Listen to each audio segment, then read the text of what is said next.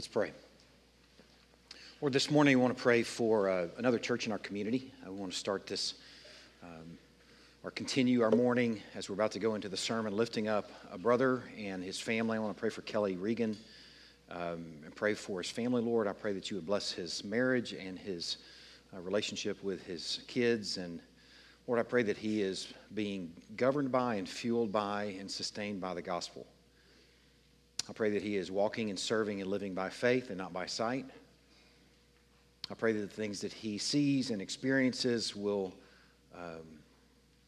be secondary to what he knows is true, that he is enjoying and seeing as he walks with you. Lord, I pray that you would guide him and sustain him and direct him to shepherd the people and pastor the people well at the church at River Oaks. Lord, we entrust him to you and ask you to bless him. Lord, we pray for the church at River Oaks. We pray for health. We pray for peace. We pray for unity. We pray for growth. We pray for maturity. Lord, we pray that they will grow up to the stature, the full measure of the stature of Christ, and they will be ready for Christ's return because they're doing the work of equipping. They're doing the work of walking out their gifting, that they're being the bride. Lord, we just pray for all great things at the church at River Oaks, and are thankful for the chance to lift them up this morning. Lord, also this morning we want to pray for a people group. I want to pray for Tunisian Arabs, a people group of 10.7 million strong, of which less than 1% are Christian, far less than 1%. Lord, we pray for workers to go to the field, and we pray that that would be combined with dreams and visions and ache and hunger and thirst and searching for answers and crying out to their Creator, that those dots would connect, and that you would connect to this people group, Lord, that you would reach this people group, that they would have a church planting network that would begin to take root, that something wonderful would happen in Tunisia among the Arab people group. Lord, we are entrusting them to you and thankful for the chance to lift them up this morning. Lord, we continue in this month, we continue specifically and especially praying for missions. We pray that we as a people will be a missional people. We'll be mindful of our neighbors and our workmates and our friends, those around us in our community that we may bump into, that we would be mindful of them and mindful of their souls. We would be loving them with the good news of Christ, and that we would be inviting them into the journey of faith with the people of God.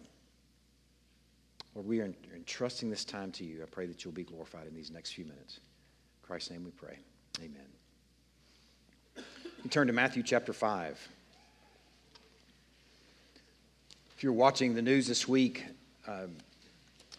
September of last year, a gal named Amber Geiger mistakenly walked into someone else's apartment, thinking she was walking to her own apartment, and shot the guy and killed him. His name was Botham Jean.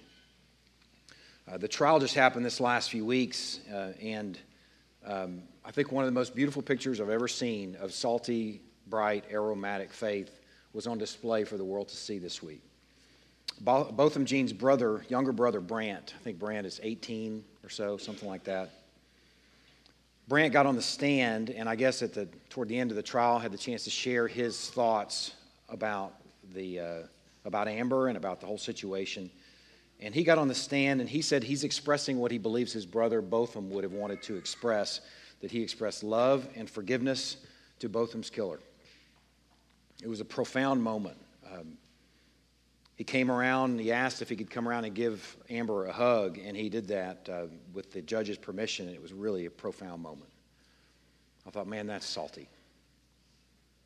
Somebody has equipped that guy with what it means to be a saint. And the Holy Spirit is sustaining this guy in being a bright light in a dark world and salt in a decaying world. It was a beautiful sight to behold. And as if the thing couldn't get any better, the judge in the whole trial, Judge Kemp, at the conclusion of the trial, gave Amber Geiger a Bible. She came around the bench, and apparently she went to a separate room, maybe to her own office, and grabbed a Bible for Amber and came out and opened the Bible to John 3:16. And you could hear the news commentators. She's reading John 3:16 to Amber.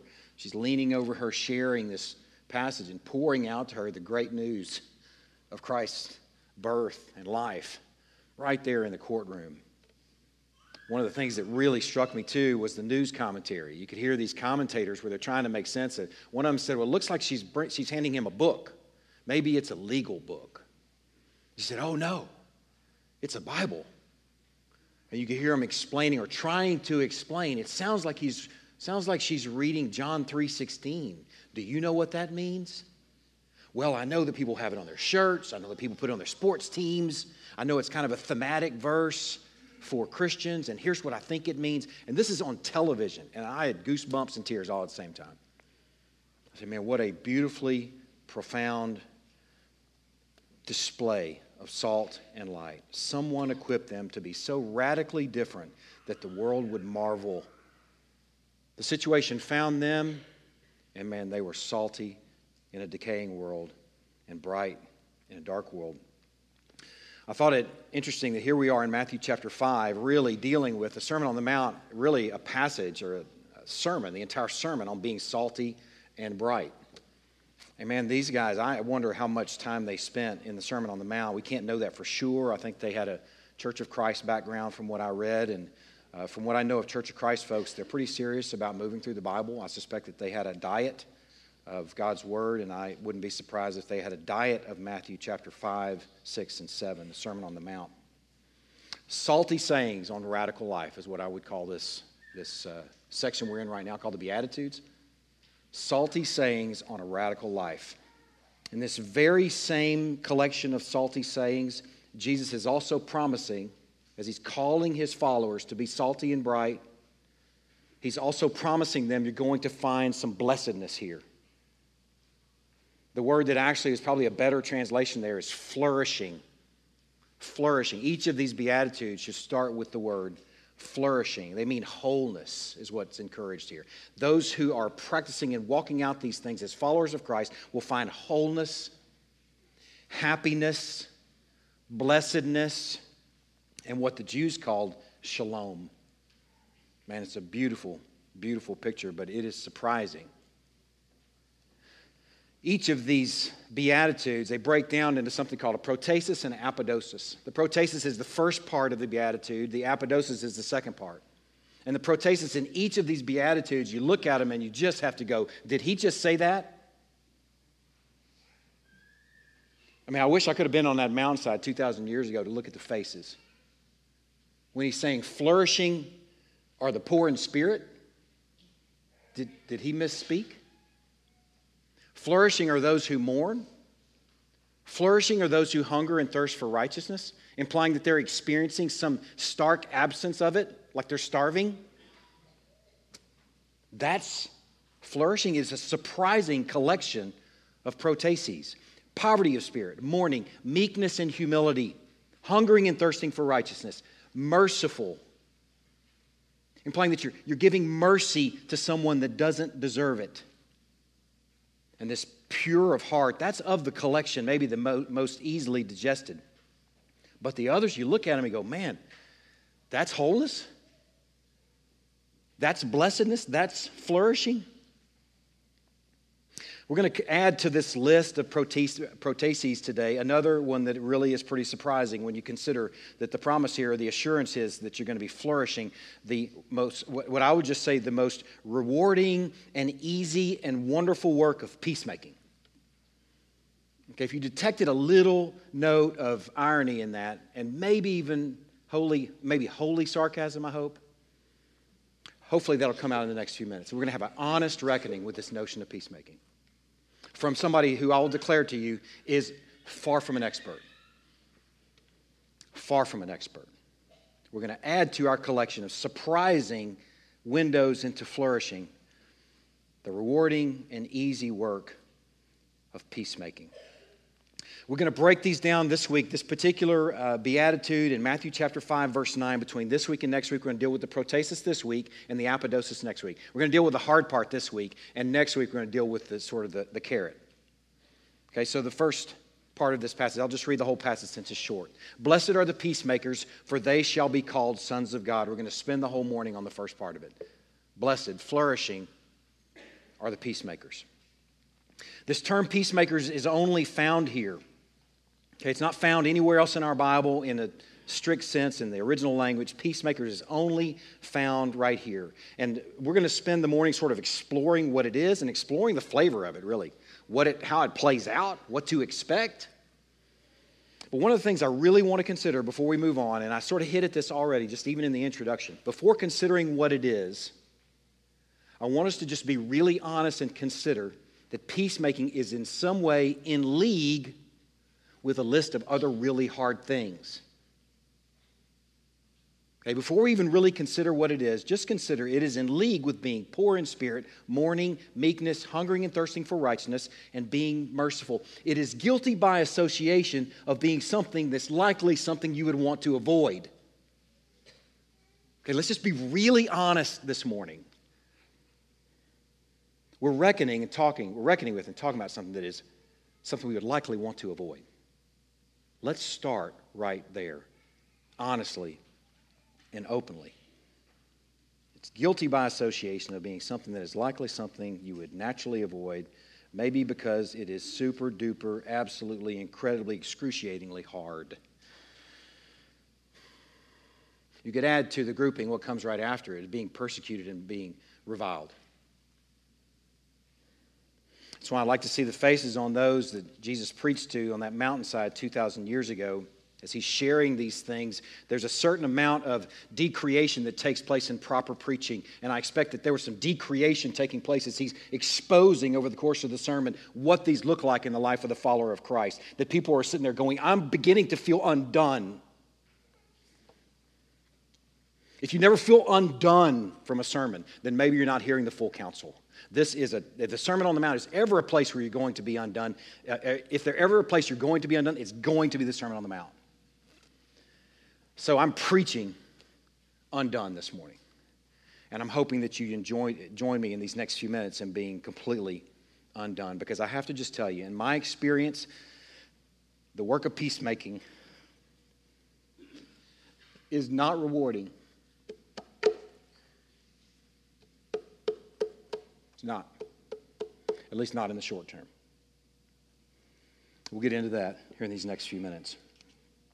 It may be the most difficult part of the faith journey that I've ever experienced. Yet here it is. Right here on this mountain 2,000 years ago, and right here in Matthew chapter 5, and right here where we are as a people on, I can't read my watch, 6th, what is today, 6th? Close enough, of October 2019. Here we are. And if we are hearing it, if we can just consider that Rainey heard what she needed to hear back in Ephesians chapter 5 on the time that she needed to hear it, then maybe we as a people are in this room on this day because we need to reckon with the notion of peacemaking. Let's climb into what it is or what it looks like. These Beatitudes, in some ways, they sort of play out in some ways in the rest of the Sermon on the Mount. Okay, not completely, not exhaustively. But we're going to look at a few windows in the Sermon on the Mount, outside of the Beatitudes, east of the Beatitudes, and then we're going to look at another passage in the book of James. And that's really all we're going to do this morning. Okay? So let me show you some windows into what we might call sort of the flavor of peacemaking in the Sermon on the Mount. Look across the page at Matthew chapter 5, beginning in verse 21. You have heard that it was said to those of old, you shall not murder. And whoever murders will be liable to judgment. But I say to you that everyone who is angry with his brother will be liable to judgment.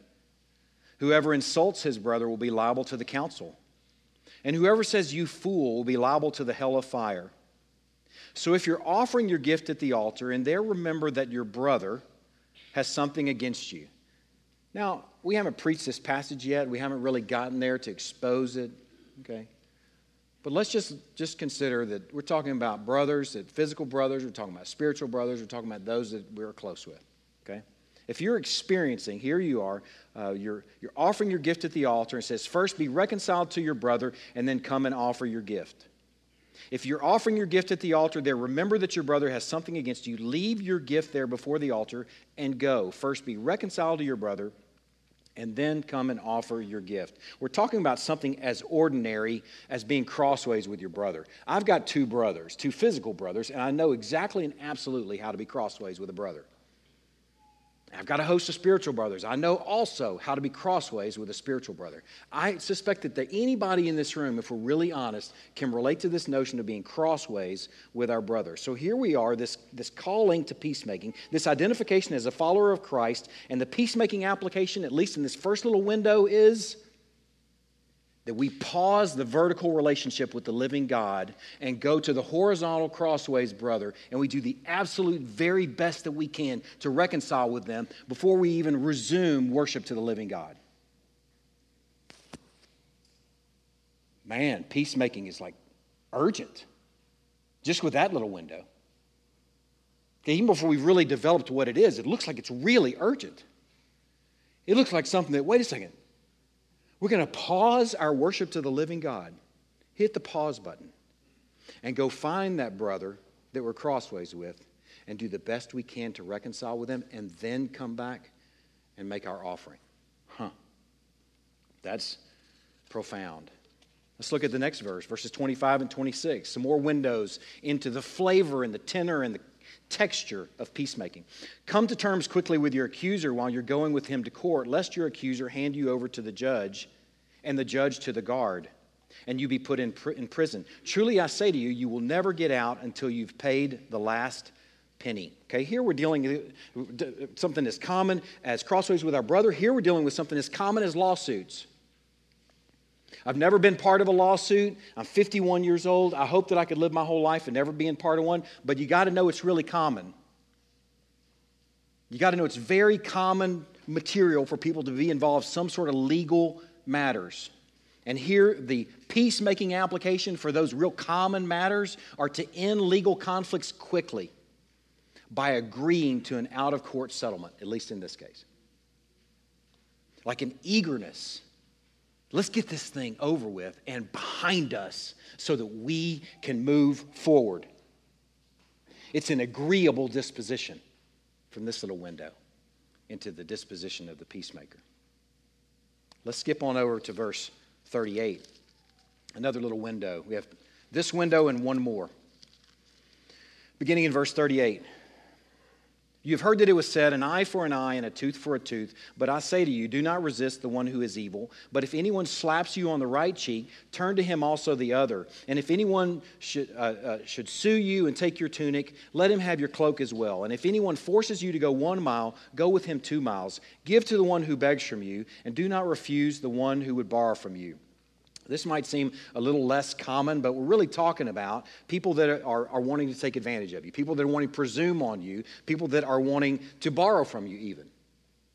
We're still talking about some pretty routine daily things, and the peacemaking application in this one is to refrain from retaliating against those who abuse you. To refrain from retaliating against those who abuse you. And here's the last one in verse 43. Last little window. You've heard that it was said, you shall love your neighbor and hate your enemy. But I say to you, love your enemies and pray for those who persecute you, so that you may be sons of your Father who's in heaven. For he makes his sun rise on the evil and on the good, and sends rain on the just and on the unjust. For if you love those who love you, what reward do you have? Do not even tax collectors do the same? If you greet only your brothers, what more are you doing than others? Do not even the Gentiles do the same? You therefore must be perfect, as your heavenly Father is perfect.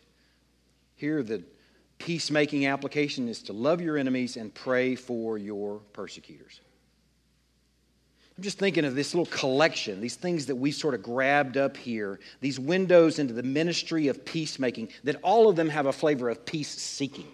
There's all that kind of have this verb tone to them where people are going out of their comfort zones and stepping off into really difficult places and seeking the peace in the middle of some terribly difficult and common circumstances.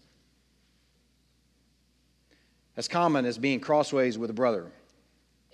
As common as a lawsuit.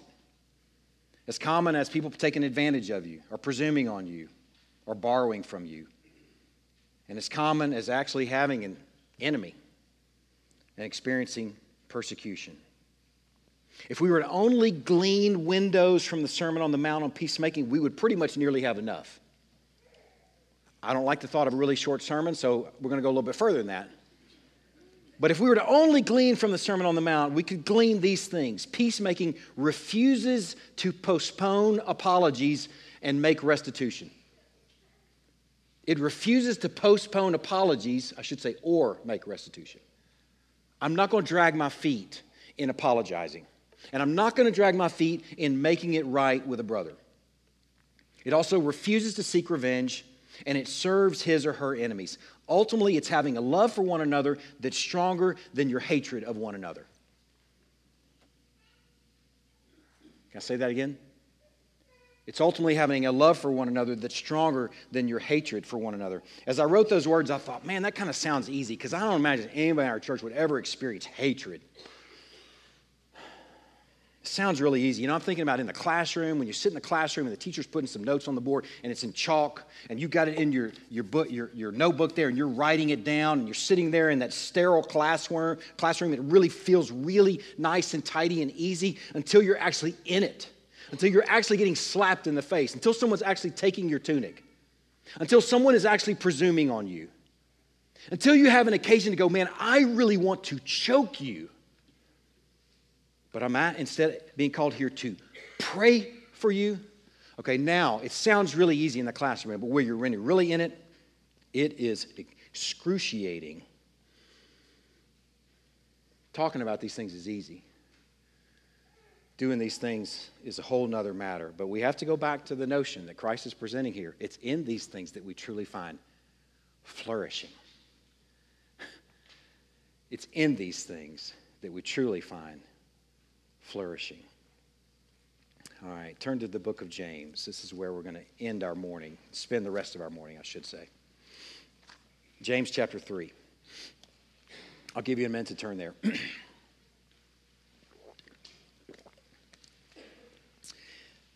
I'm sure in my preparation for preaching James and reading, there are commentaries on Matthew and there are commentaries just on the Sermon on the Mount. I'm like, whole commentaries on the Sermon on the Mount. And climbing into these commentaries on the Sermon on the Mount, I'm sure I read this at some point, but it didn't register for me until preparing for this particular sermon, is the connection between the book of James and the Sermon on the Mount. Okay, some of y'all probably know, maybe not all of you know, James was the younger brother of Jesus. Jesus didn't have any older brothers.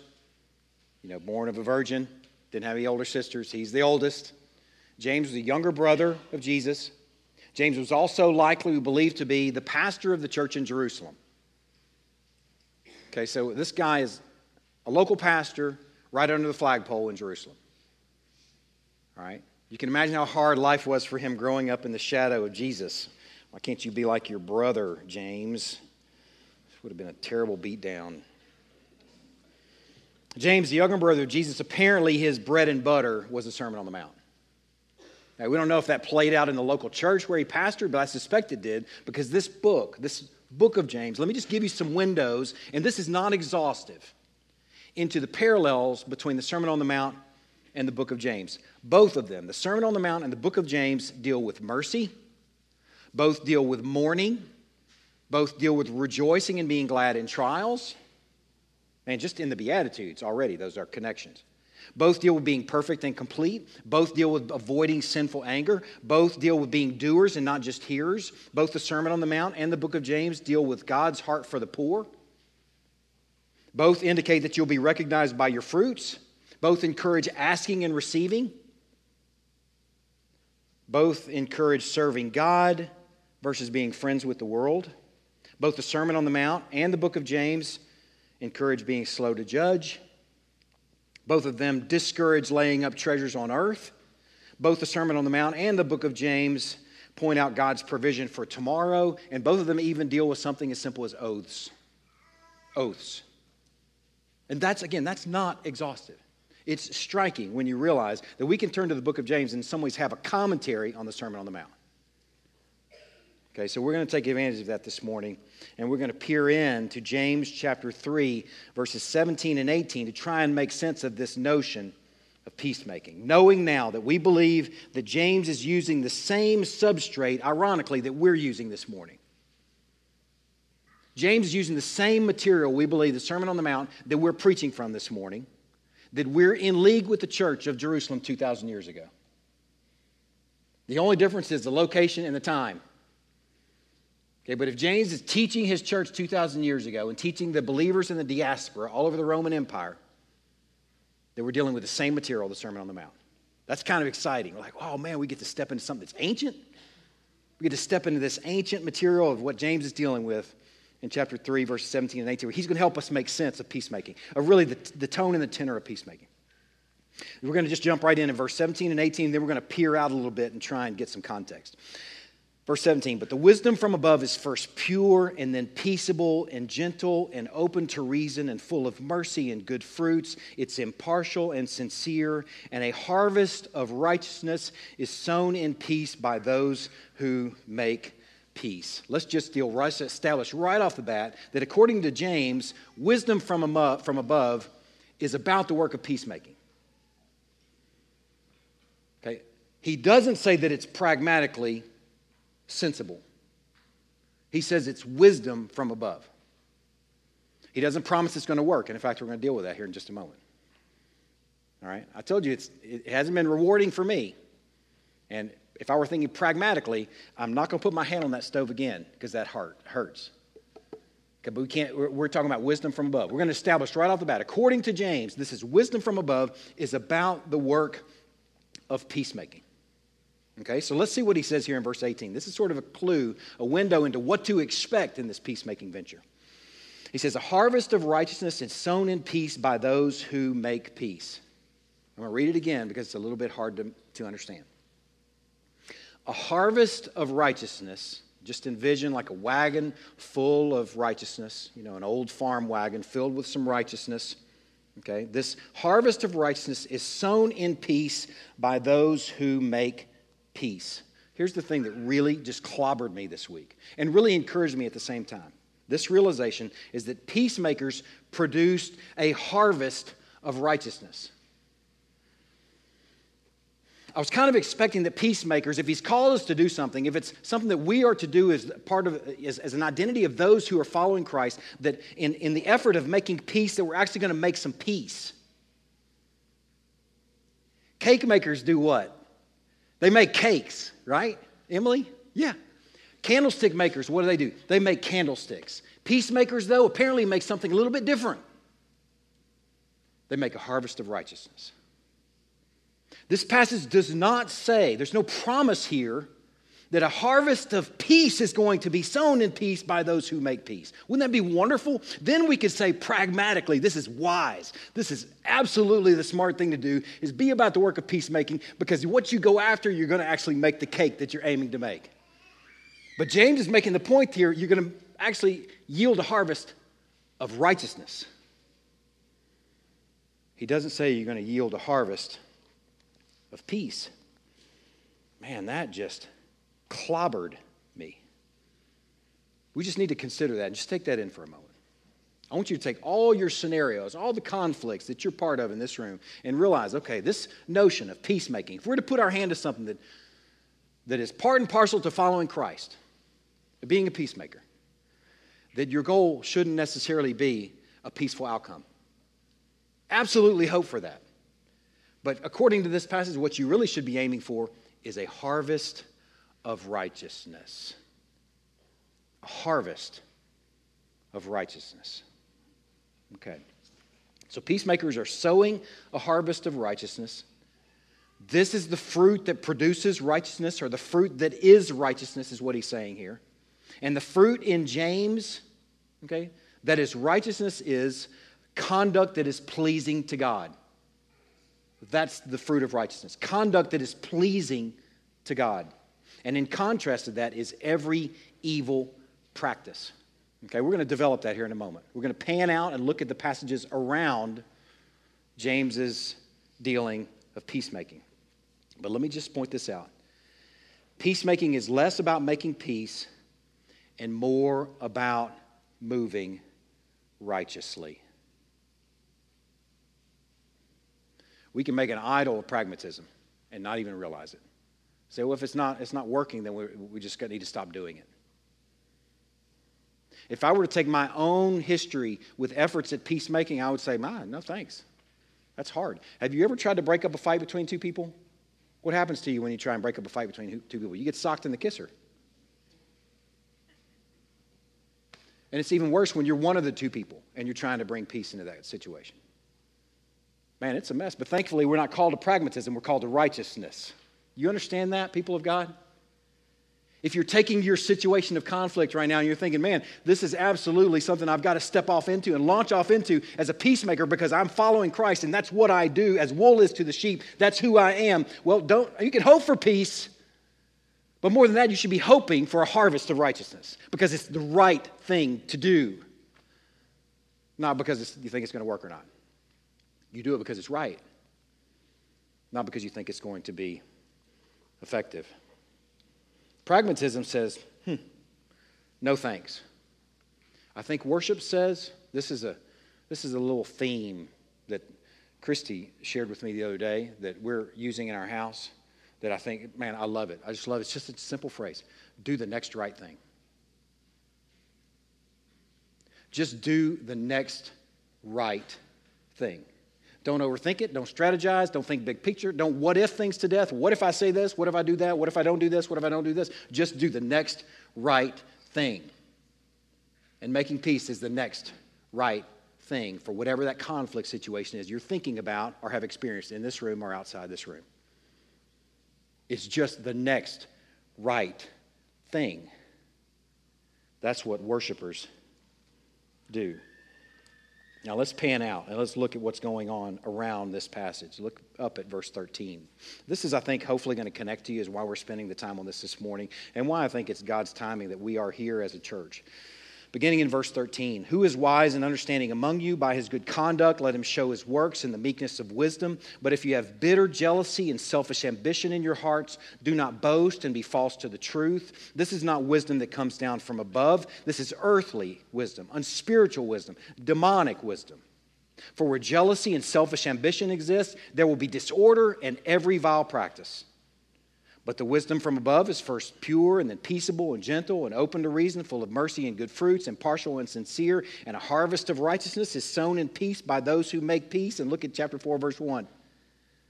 What causes quarrels and what causes fights among you? Is it not this, that your passions are at war within you? Let me just point out that what surrounds this encouragement to peacemaking and this encouragement to this equipping for what to expect is all manner of crazy stuff.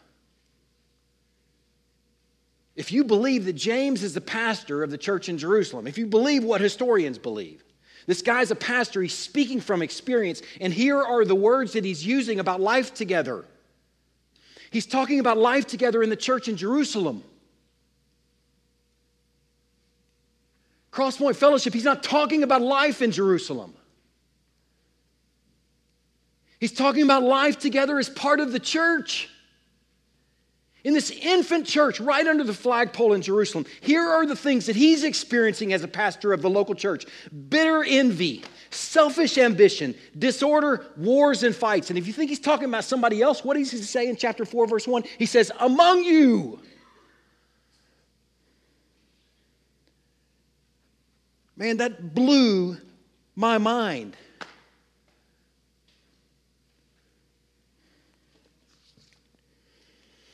I have but one thought this morning, and it's going to fall right on the heels of this. I'm going to develop this over the next few minutes. If the marker of a follower of Christ, is peacemaking, if that was preached on a mountain 2,000 years ago, then it implies that conflict is not something new. It was around apparently 2,000 years ago, enough that they needed someone to bring peace. It's at least 2,000 years ago, the need for peace, because at least 2,000 years worth of experience tells us conflict existed then as well. The need for peacemakers is as old as the sermon. And looking back, if you go peer back beyond 2,000 years ago, if you go back ahead of the Gospels, west of the Gospels, look back in that Old Testament, man, you find page after page, occasion after occasion, full of conflict. There's hardly a story that doesn't involve some measure of tension, some measure of anxiety, some measure of struggle, fatigue, and difficulty. Man, there's angst on every page, in every book. In every story, occasionally from without. Occasionally it's the Assyrians or the Philistines or the Hittites or Jebusites. But usually it's from within, in and among God's people. Man, just let that hit you for a moment. Can we start right there for just a few minutes? Can we start right there and just consider what James is saying? His substrate that he's dealing with is the Sermon on the Mount, but his context that he's dealing with is the church in Jerusalem. Real people doing real life with real struggles with one another. Have you read the rest of your New Testament? In case you're wondering, if you think it's something I sort of conjured, have you read the rest of your New Testament? Have you understand the occasions of the letters from Paul written to the churches? They're called occasional letters because they're written for the occasion of some weird thing is going on in the church. He's writing them to deal with struggles in the local church. One right after another. He deals with division between Jew and Gentile. He deals with division between rich and poor. He deals with false teaching. Who has bewitched you? He deals with other false teaching. No, Jesus hasn't come back. Somebody's lying to you. Somebody's trying to fool you. He deals with all manner of, how about that? A spat over whether Paul or Apollos is better. There's nothing new under the sun, people of God. Nothing new under the sun. It's 2,000 years old. In this case, we're just peering into the New Testament. In and among God's people, man, it's all over the place. Even a little wee, tiny little book, Philemon, deals with struggle and conflict between an escaped slave. It's throughout our Bibles. How about lukewarm Laodicea? You're rich, but I'm going to spit you out of my mouth because you're actually poor. How about sleeping Sardis? Have you read the letters? The letters to the churches in Revelation? Man, there's nothing new under the sun. And in case you've missed it, let me just encourage you to spend just a little bit of time in 1st and 2nd Corinthians. Could you spend just a few minutes in 1st and 2nd Corinthians and maybe get a little context for what church life is actually like? When I was reading about what James is referencing, his context, bitter envy, what were the other things that he talked about? Bitter envy and selfish ambition and partiality. And I'm thinking, man, that sounds like a really rough church. Huh. And then the more and more I started thinking about it, I'm like, no, that sounds like church.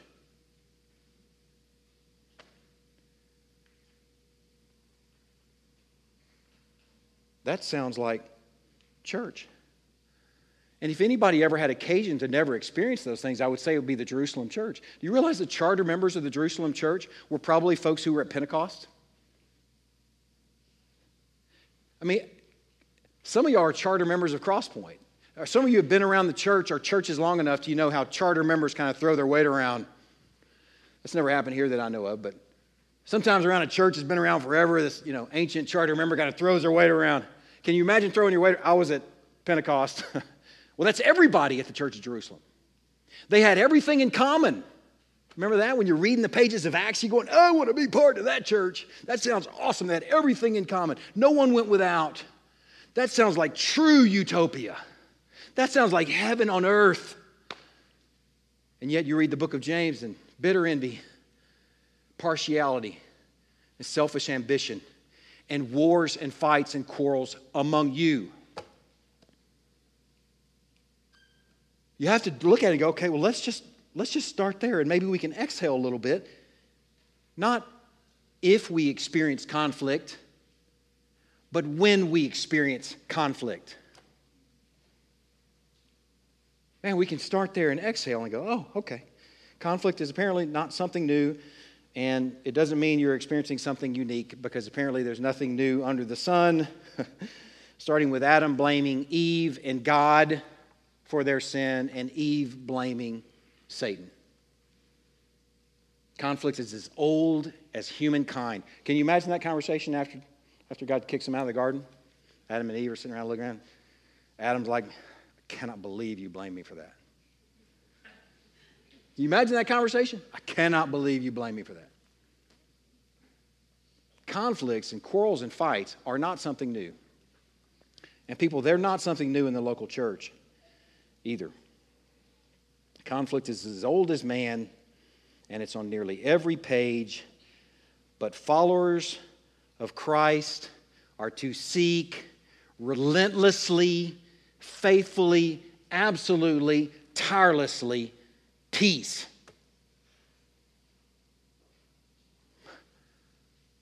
Man, it's simple, isn't it? I wish it were easy. It's simple, a grueling venture. But the alternatives to conflict is bitterness that defiles many.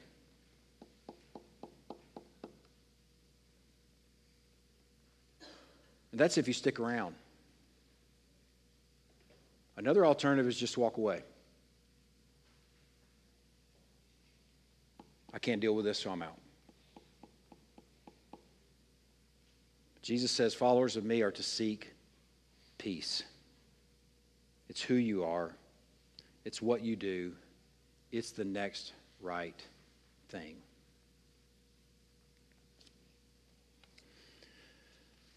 As I've been preaching through the Beatitudes, it's been interesting to see that almost without fail, there's some window into Jesus walking out a beatitude. And this one holds true. Jesus walked out peace-seeking, peacemaking. Here's what it looked like. Here's the account. When Jesus had finished all these sayings, he said to his disciples, "You know that after 2 days the Passover is coming, and the Son of Man will be delivered up to be crucified." That's the beginning of chapter 26, and then there's a chapter full of agonizing peacemaking, and then another chapter full of agonizing bloodshedding.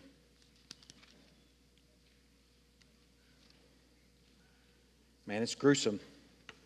But talk about yielding a harvest of righteousness. Right?